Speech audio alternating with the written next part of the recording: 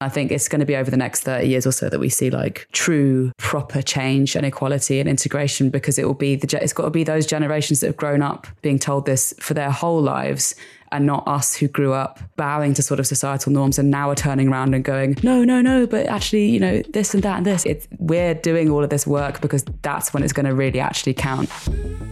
That was Marika Hackman, and this is SHERO's, a podcast with a mission to turn up the volume of women's voices in music across genres and generations. I'm Carmel Holt, and what you're about to hear is a previously aired interview from my syndicated public radio show, SHERO's Radio. SHERO's is a deep dive into the experiences and perspectives of women and gender-expansive folks in a still overwhelmingly male-dominated music industry. It's a space where we discuss challenges and triumphs, how far we've come, and how far we still have to go. Telling our stories is the first step to making music better for everyone.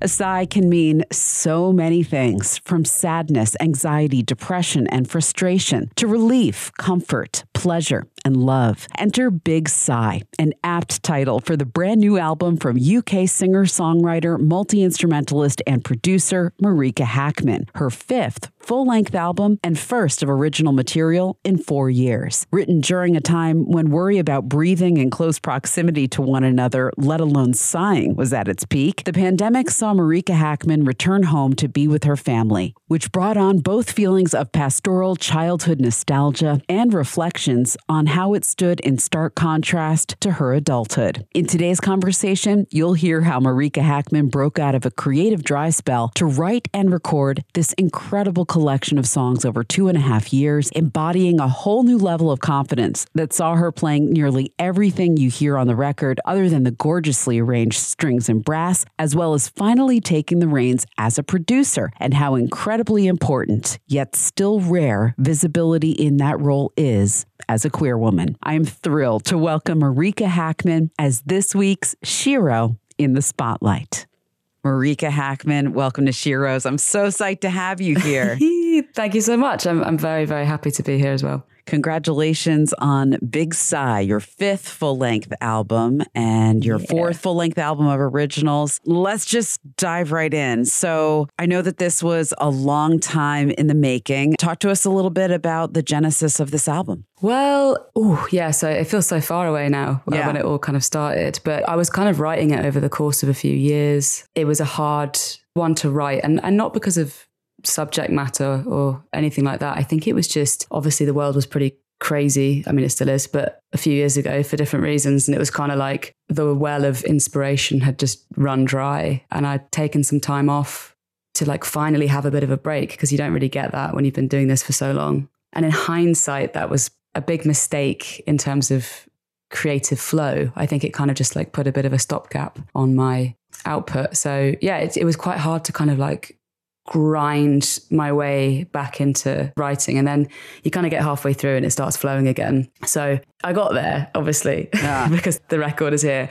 But, you know, from the writing side, it was really difficult. And then I was going into the studio with songs also sort of half written, and I was doing lyrics kind of in my lunch breaks and stuff like that, which isn't ever how I've worked before. I normally have everything kind of tied up in a little package before I go in. Yeah. So that was like another challenge. And then there was some changes to production and stuff like that halfway through, and kind of, it was just a real journey. It was like a quest, just, you know, that big slog for the Holy Grail. But actually, I think it's one of my favorites, if not my favorite now. So I'm very happy that it was difficult, because I think every artist has to have that one that's kind of just a bit tougher than the rest. Totally. And it's like this moment too where I feel like, I don't know, you just turned 30, right? In the past few years. Yeah. And this kind of synthesizes all of these various facets of you that you've been exploring sonically and lyrically over these years. And I just think it's amazing to watch artists go through that process musically. You know, from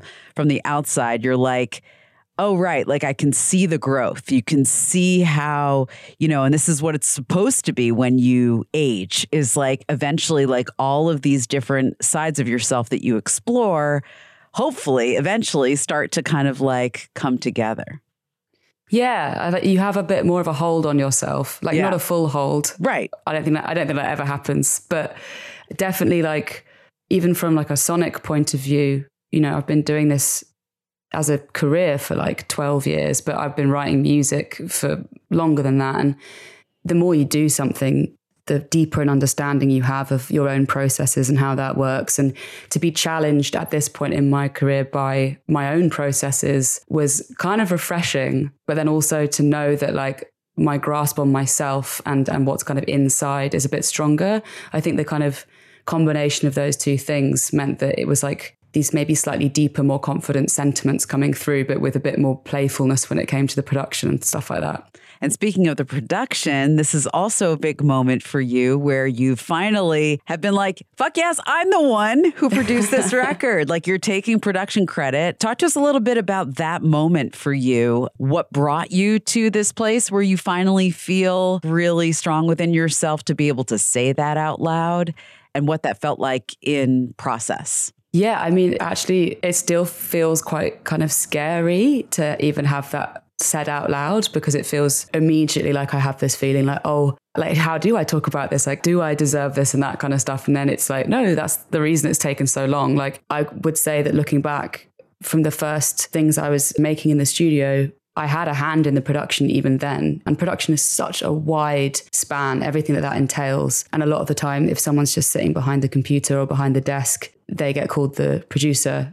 But actually coming up with ideas, arrangements and all that kind of stuff is such a huge part of that. And I've always had a big hand in that. But I think I just always felt quite happy to sit back.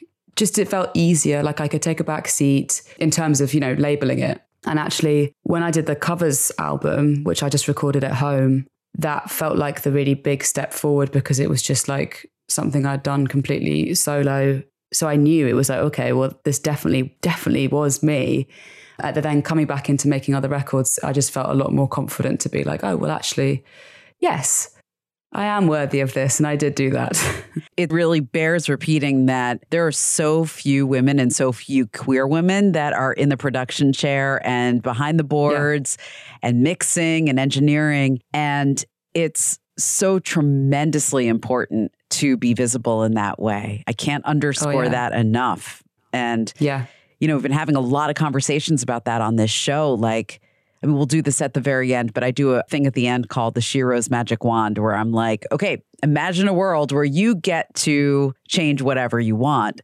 I'll tell you, like, so many women that come on this show say, like, can we please get more women and queer folks in the production seat? Yeah. Studios. The studio is such a sensitive space. Yeah, 100%. And I think it's always that thing of if you see yourself in a role, it's so much easier to inhabit that role and to feel confident inhabiting that role as you get older and you learn more. It's also, I would say, a really big one for the live sector as well. Yes. It's across both, and they're both very like sensitive and important in different ways. But obviously being on the road as a woman and finding myself a lot aged, 19, 20, just surrounded by sort of like 10 or 11 men for 5 weeks is a very interesting thing to throw yourself into. Or yes, being in a really creative space, which is getting very deep and very personal. But I've been very lucky with the men that I've worked with, and particularly Charlie Andrew, who I made all my first records, and he's got co-production on a few of these tracks for Big Sigh, because he's just a really, really lovely guy. And I feel very grateful that as a young woman, I was going into the studio with him.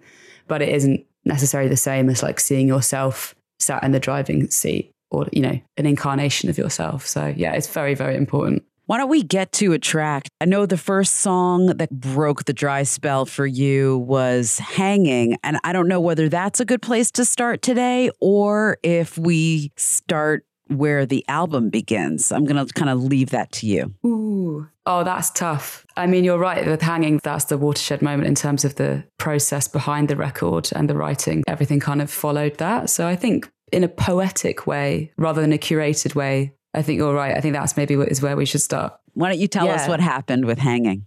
I mean, it's a classic sort of sad, romantic song. It's kind of dealing with those relationships that you find yourself in, and it's just gotten to that plateau, and it's not a happy place for anyone to be in. And it's mean, you feel sort of suppressed, you're feeling squashed, and the big relief of coming out the other side of that. And that it's actually, there's no like ill will or ill feeling. If you listen to the lyrics, even as kind of heavy as they are, it's like, I know you're not that cruel. You're not that person. It's that, yeah, you were a part of me. I'm so relieved it hurts. Like, I'm glad I cared. I'm glad this happened. But also, you know, it can get pretty heavy. I'm going home to intubate, 'cause every time we talk, I suffocate. Remember when you said I'm a disease, and how you'd like to kill me in your dreams. I couldn't help but hold my breath for a change in direction. Now I'm running out of air. Somebody good shouldn't be so cruel, and I know you don't mean it, but I'm breaking like a wound.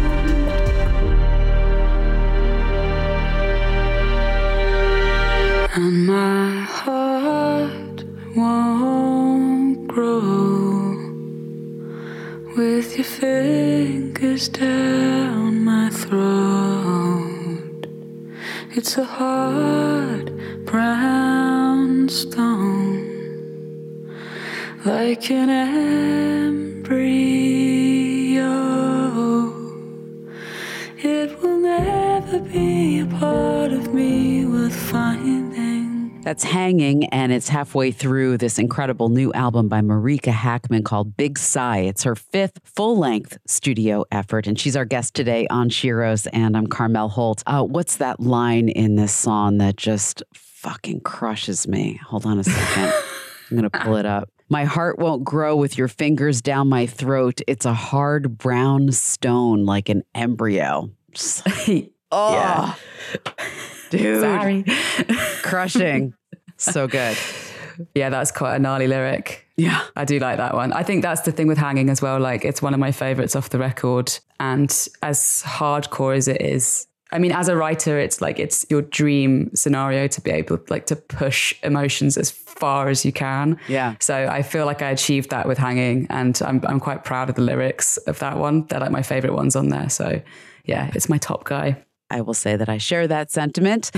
Before we went into the song, we were talking about how you have finally come forward and embraced your role as producer and the myriad meanings of being a producer. The other thing that's really, I think, so remarkable about this album is all of the arrangements and the instrumentation and the dynamic range. I mean, from like the very beginning, the first notes that you hear are piano, and then there's like an orchestral swell at the end of The Ground. Talk to us a little bit about your journey there, how that came about, your vision for the album sonically, and the role that piano took, especially as centerpiece here. Well, okay, so I'll start with the piano really, because I mean, I actually learned the piano when I was really young. It was my first instrument that I learned, but I also really struggled with reading music. I felt impatient with it. I like learning by ear, but being sort of forced to learn scales and arpeggios and everything like that, I gave it up when I was like 13, 14, which is when I was playing all my other instruments, which were much more fun.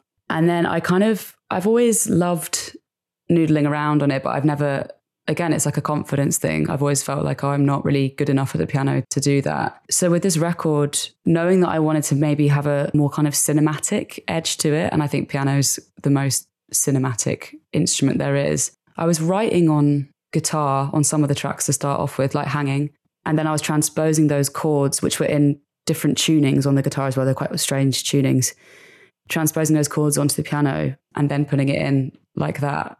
So kind of, yeah, it just changed the whole kind of context of the song, which was great.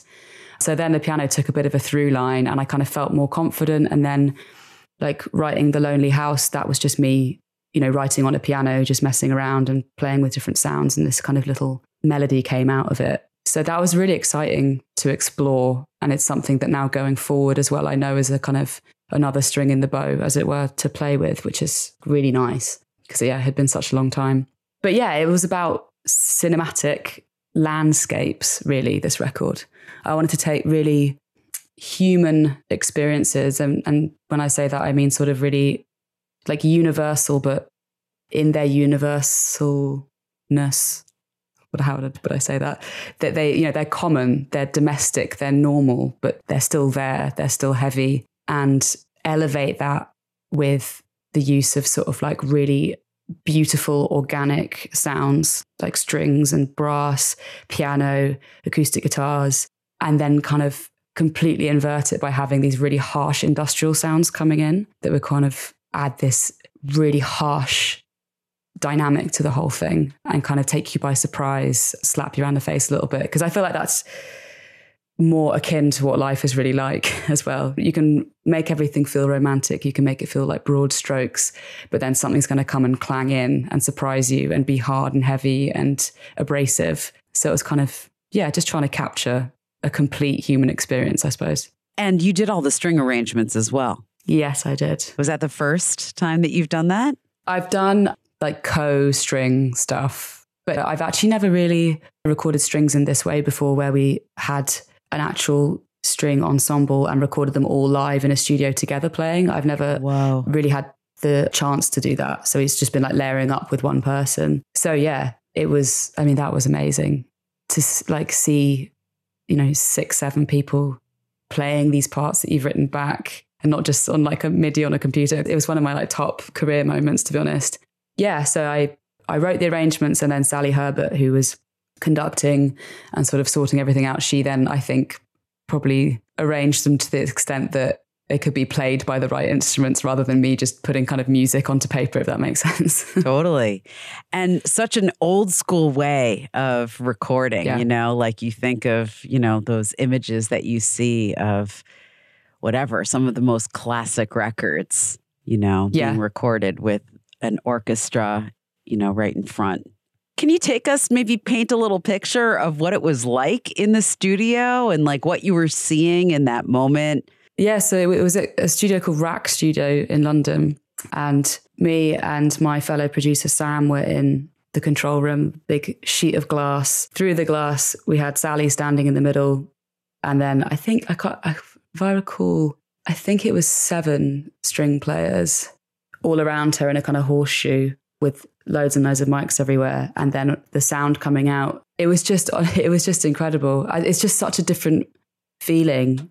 And you're right, it's so iconic, and it's how strings should be recorded. My biggest dream is to record with a full orchestra. Yes. I would love to write a record that was for a whole orchestra, but it's very, very, very, very expensive.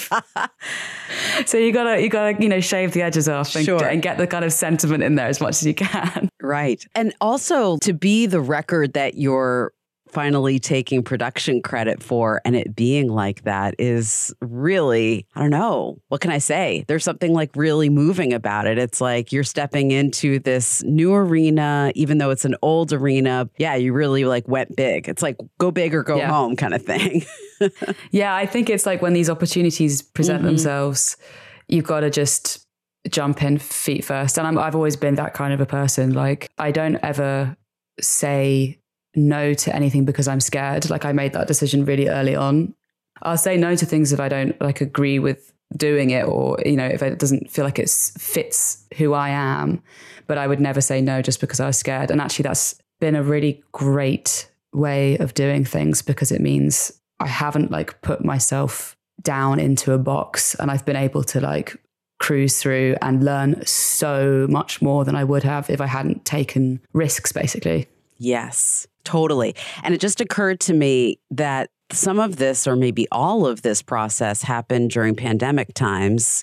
Yeah. And that's also sort of a moving image to think about. And I don't mean that in the cinematic way, but also kind of in a cinematic way, because so many of these records that were made over the last few years happened either in isolation or, in these stolen moments, or layered, where people were like literally passing stuff back and forth, through the internet. Not such an easy thing to get a bunch of people together in a space like that to record live together. Yeah, I mean, I was lucky because we were on the tail end of it all by the time I started recording. But the big impact of that was actually in the writing, because I was isolated and I didn't have any kind of stimulus going on apart from a bubbling level of stress. Right. I think I was in the countryside. So I think being somewhere more rural actually really informed that my life being split between sort of like London and the countryside at that point,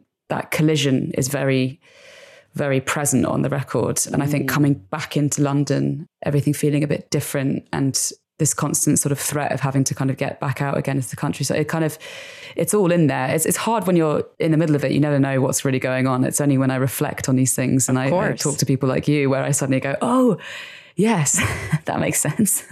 And also, okay, so we're just like building this as we go, but cool to hear about your beginnings with piano. And if I'm getting this piece of the story right, when you're talking about being in the countryside, you were actually at your parents' place. Was this where you grew up? Was this where you may have had those early piano lessons? Well, it's not the same house I grew up in, but it's the same piano from there you go. The house I grew up in. And also my grandma lives there as well, and she's a piano teacher. So she was instrumental in telling me and my brother to learn our scales. So yeah, there's definitely all these elements in there. I think as well, that feeling of escaping into my childhood set up in terms of like being surrounded by my family in that moment and then being kind of spat out into adulthood and responsibility again.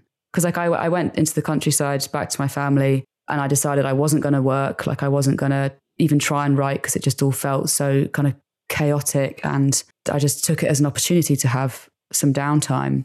And then it was like, I think it only further cemented my kind of fears and ideas about like adulthood and responsibility and like my London life and being, you know, a grown up, which is quite scary a lot of the time. And, you know, you kind of never quite get used to it, especially if you've had an experience like that with your family very recently. And again, this is all stuff that's in there.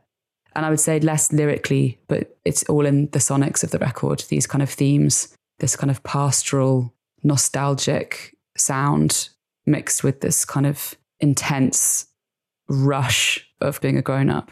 I remember talking to Lindsay Jordan, Snail Mail. Oh, yeah. You know Snail Mail? Yeah. And she spent a bunch of time at home. I think a lot of people did during the pandemic. Yeah. And like, I think she was going through a breakup probably. And she was like back in her childhood bedroom.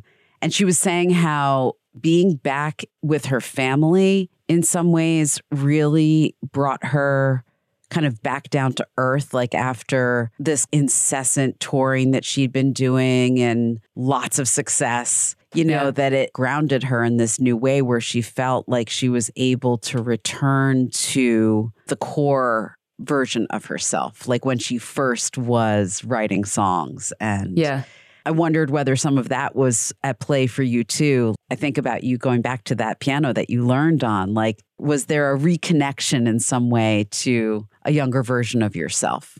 I think so. I mean, I think it's very common if you spend time with your family when you don't see them very much as well, that you kind of go back into that mentality very quickly, which is why there's often a lot of kind of arguments around the dinner table and stuff like that. Like that can go either way, right? Yeah. But yeah, I think for me, it was mainly being a musician, you know, you're on a hamster wheel, really. Like I started when I was 19, which is actually just when we'd moved into that house that my parents now live in. And you're on a constant cycle, which I love because it's different every time and it's exciting and it's why I love this job. But it's, you know, you spend time writing, which is your kind of lonely time. And then you're in the studio, breaking down the walls, getting creative, getting deep. And then you're out there playing it to the world and touring. And then it's just repeat, which is a really nice trinity of experiences to have. But I realized I hadn't actually got off that train for 10 years, 9 years, 10 years. And actually, I mean, I hadn't even really been on a holiday. I think I'd had like one holiday with some friends, you know, so I kind of was able to really settle back into just being me. But I got pretty itchy pretty quickly. And that's when I made the covers record. So because I kind of was like, maybe I'm not going to dig deep right now. Doesn't feel right at this moment. And I feel like I won't be able to do it. But what I can do is take a bunch of other people's songs and I can kind of use that as my bassist and just try some production chops and have like a good time. And that was actually just such a good way of being able to feel busy, but like in a really relaxed, enjoyable way. So that was a kind of a bit of a lifesaver actually during that time. Let's play another song from this album and thinking about the string arrangements and the orchestral vibes and the ways that you stretched in the studio. Why don't you pick a track for us using that frame? Ooh. Well, I think it has to be The Ground, because that's the complete embodiment as a track of everything I've just been talking about. Like, it's the doorway, although this feels more like coming up over the brow of a hill and looking down at the rest of what the record's going to be. And I think it's like foreshadowing everything you're going to hear across the rest of it and opening up the world. And I had never really written a track like this. Like, I'm such a song-focused writer. I care so much about the quality of a song that it was actually really liberating to kind of play around with the idea of an instrumental and not feel that pressure to have to put melody and words to it and just let it be how it is.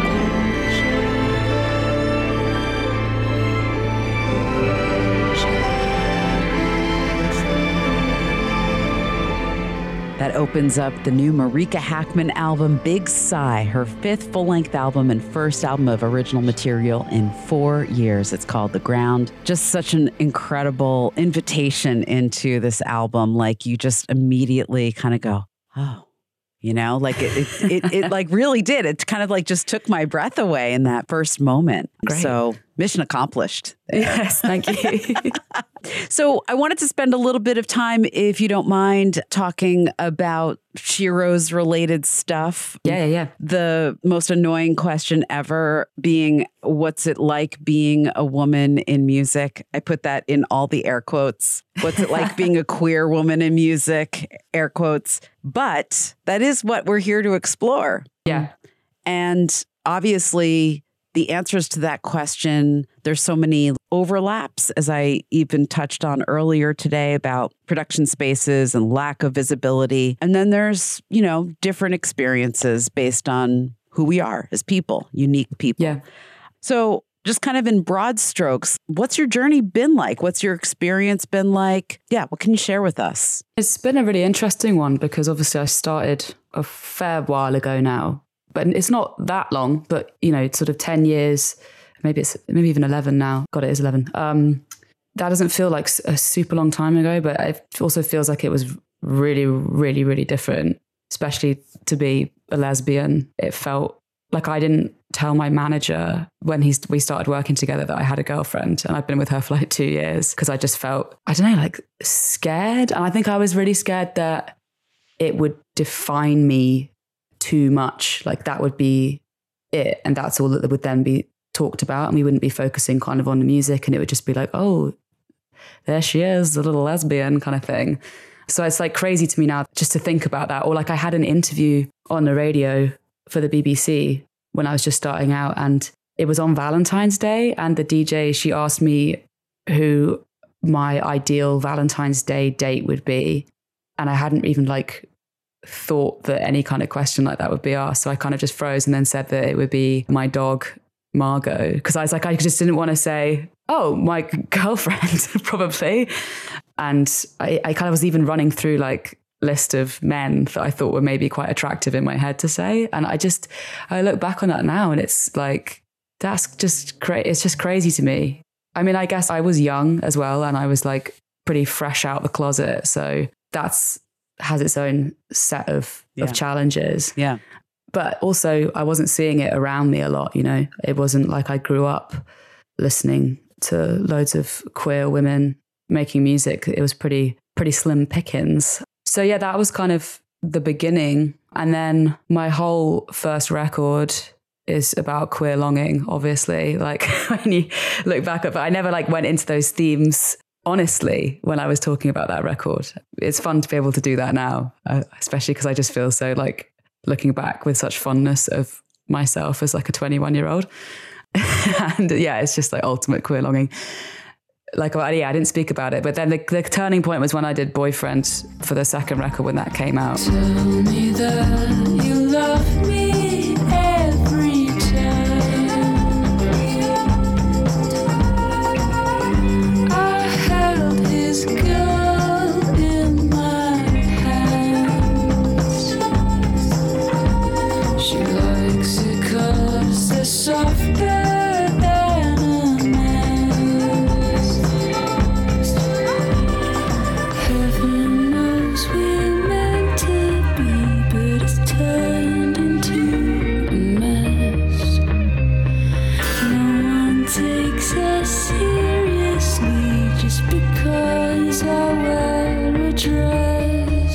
As it often happens, lyrics just kind of jump out at you and they just fell onto the page. And I decided, well, those are really good lyrics. I'm not going to get rid of those just for the sake of, I don't know, feeling a bit shy. And then, yeah, we put out Boyfriend, and that whole record suddenly became like this real step into the ring with some confidence. And it felt like a lot of other people around the time, it was like this little shift forward. Like everyone just kind of like puffed out their chests a little bit. Right. It wasn't like this huge fanfare, but there was this kind of like underlying feeling of support. And I was hanging out with, you know, all of my friends who are musicians and they're all queer. And it was kind of realizing suddenly like, oh, I'm seeing them all around me now. Yeah. So now I can be the one to be seen. And hopefully, I mean, a huge part of that as well is like, it's showing the younger generations, oh, here we are. We're all here. If you see yourself in me, that to me feels like such a massive win for me and society, because it's like, it's just a constant step forward. And I think it's going to be over the next 30 years or so that we see like true, proper change and equality and integration, because it's got to be those generations that have grown up being told this for their whole lives, and not us who grew up bowing to sort of societal norms and now are turning around and going, no, but actually, you know, this and that and this. It's like, we're doing all of this work because that's when it's going to really actually count and feel properly settled, I think, is the thing.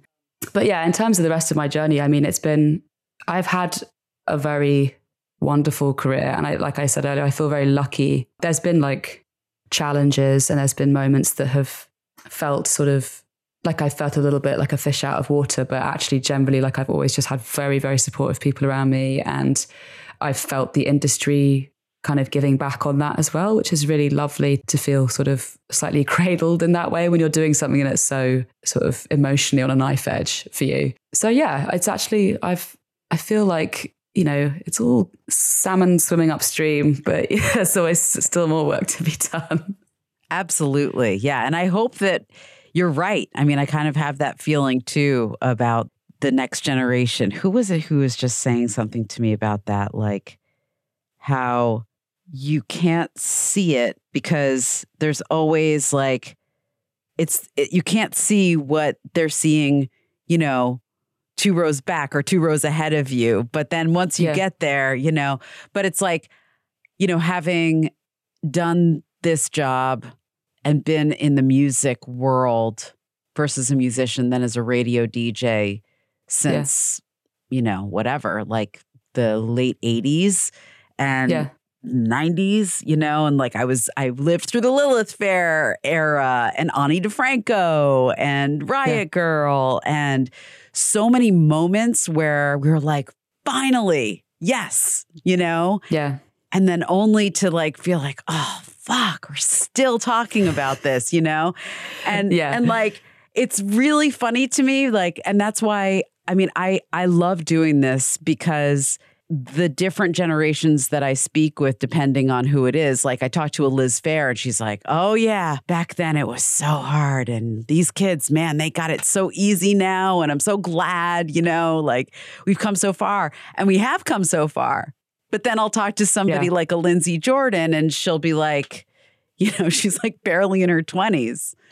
And she's still saying, you know, some of the same stuff we were saying. So not to be like a downer about it, but I'm just saying like it does take time. And each generation, you know, it's like we're like you said, we're fish swimming upstream, but we're getting there, I think. Yeah. And there's also context as well, you know. Sure. Like, And that's what you're saying. It's like you only can see it through where you are and exactly that. Like, well, this was my experience 10 years ago. And I can now see that I can see that shift. It's like how a woodlouse perceives time in such a different way because they're so small that their days go so much longer. Totally. It's kind of like the more you're around, the more you see that growth. And there has been such a growth and that's really positive. But I can also see why it's still like, okay, a little bit more.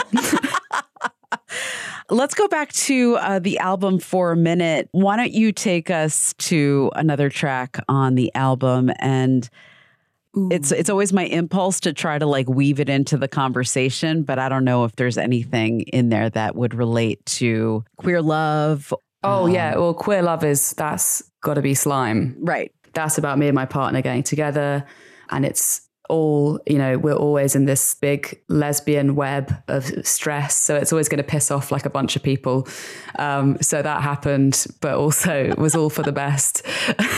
And it's about that journey, really, the lust and the damage and the fun. And then, it's always okay in the end because everyone just talks to each other and whatever.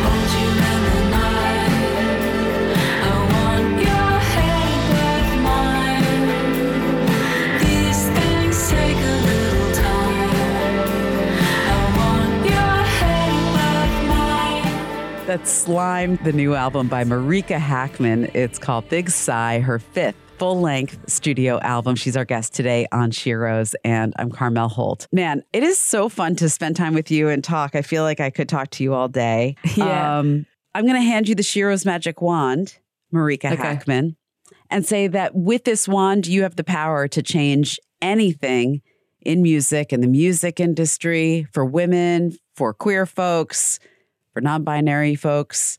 What would you change for us? It's a big responsibility, this wand. I know. It feels a little heavy, right? It's a little heavy. It's quite heavy. Yeah. Because it also, narrowing down to one thing. Yeah. Well, I've been known to give a bonus wish. So feel free, first thing or two that pops into your head.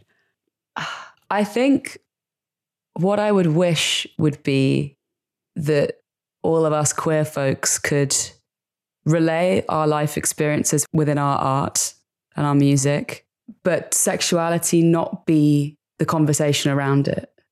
To just feel fully accepted and related to without it feeling still somewhat other because we have to just then discuss the extra layer on top, if that makes sense. Also, having much more representation for women and non-binary people, in production and live and stuff like that. But there's a deeper, and that's what I was saying, I think, about that next generation down. Like, that's truly what I feel like will happen because it will be so instilled in everyone to just be accepting and not having to make it into a kind of a conversational point all the time. Totally.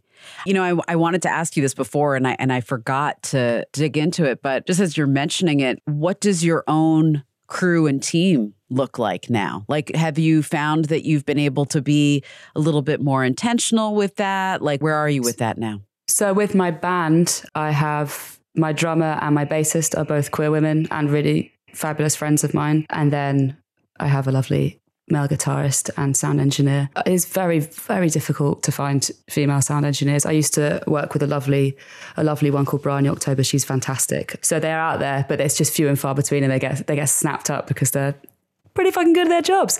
And then my management team is like just super split down the middle. Everyone at the label. I feel really, again, I just feel so lucky. Like I feel there's just such a amazing amount of like female energy flying around with the people that I work with, whether it's kind of on stage or, you know, sending emails back and forth. Like it's really great. And I mean, it hasn't always been like that, but certainly in the last like 5 years, I've just been riding that wave and feeling fabulous. Amazing. Marika Hackman, thank you so much for being with us today. Congratulations on Big Sigh. How should we go out today? What's our final track? Oh, that's also feels like a big responsibility. Let's think. Well, actually, maybe it's fitting to have the final track as with the final track from the record, I think, because it's a real winder downer and a downer. It is one of my favorites too. I have to say, I have it highlighted here. Yay. Yes. Oh, brilliant. Okay. Yeah. Well then, yes, perfect. So yeah, The Yellow Mile. It's another sad breakup song, but it's got that slight sense of relief to it. I think that's why, you know, the album's called Big Sigh. It's all about kind of relief and release. And it's like the show me the bones that we buried outside, no home grown, this is better. It's like that acceptance that things can be wrong, you can move on, and that's okay. That is life. So yeah, The Yellow Mile. Bite my head off, spit me out. You pick me up just to take me down. Looking up at the ceiling cracks. I'm a woman on my back, but gold was in your mouth, a heavy yellow smile. I wouldn't change the past. I was happy for a while, but I can't believe I loved you. Drunk when the lights went out. Time cannot wash my blood through. Give me any other wine, any other wine. With thanks once again to Marika Hackman. Thank you so much for being with us on SHERO's. What a pleasure. Oh, thanks so much for having me. I've had a great time. Come back soon. Yeah. Many thanks to Marika Hackman for being with us. Her extraordinary new album, Big Sigh, is out now on Chrysalis Records. SHERO's is produced by me, is mixed and mastered by Kelly Drake. Our original theme music is by Lucius. SHERO's is also a nationally syndicated radio show. You can visit sherosradio.com to find out more and support our work with Patreon or merch from the SHERO shop. Keep in touch on Instagram and Twitter. I'm at Carmel Holt, or find us at SHERO's Radio. And please consider leaving us a rating and review wherever you listen to your podcast. That helps us grow and bring you more SHERO's. Until next time, remember, music is our superpower. I'm Carmel Holt. Thanks for listening.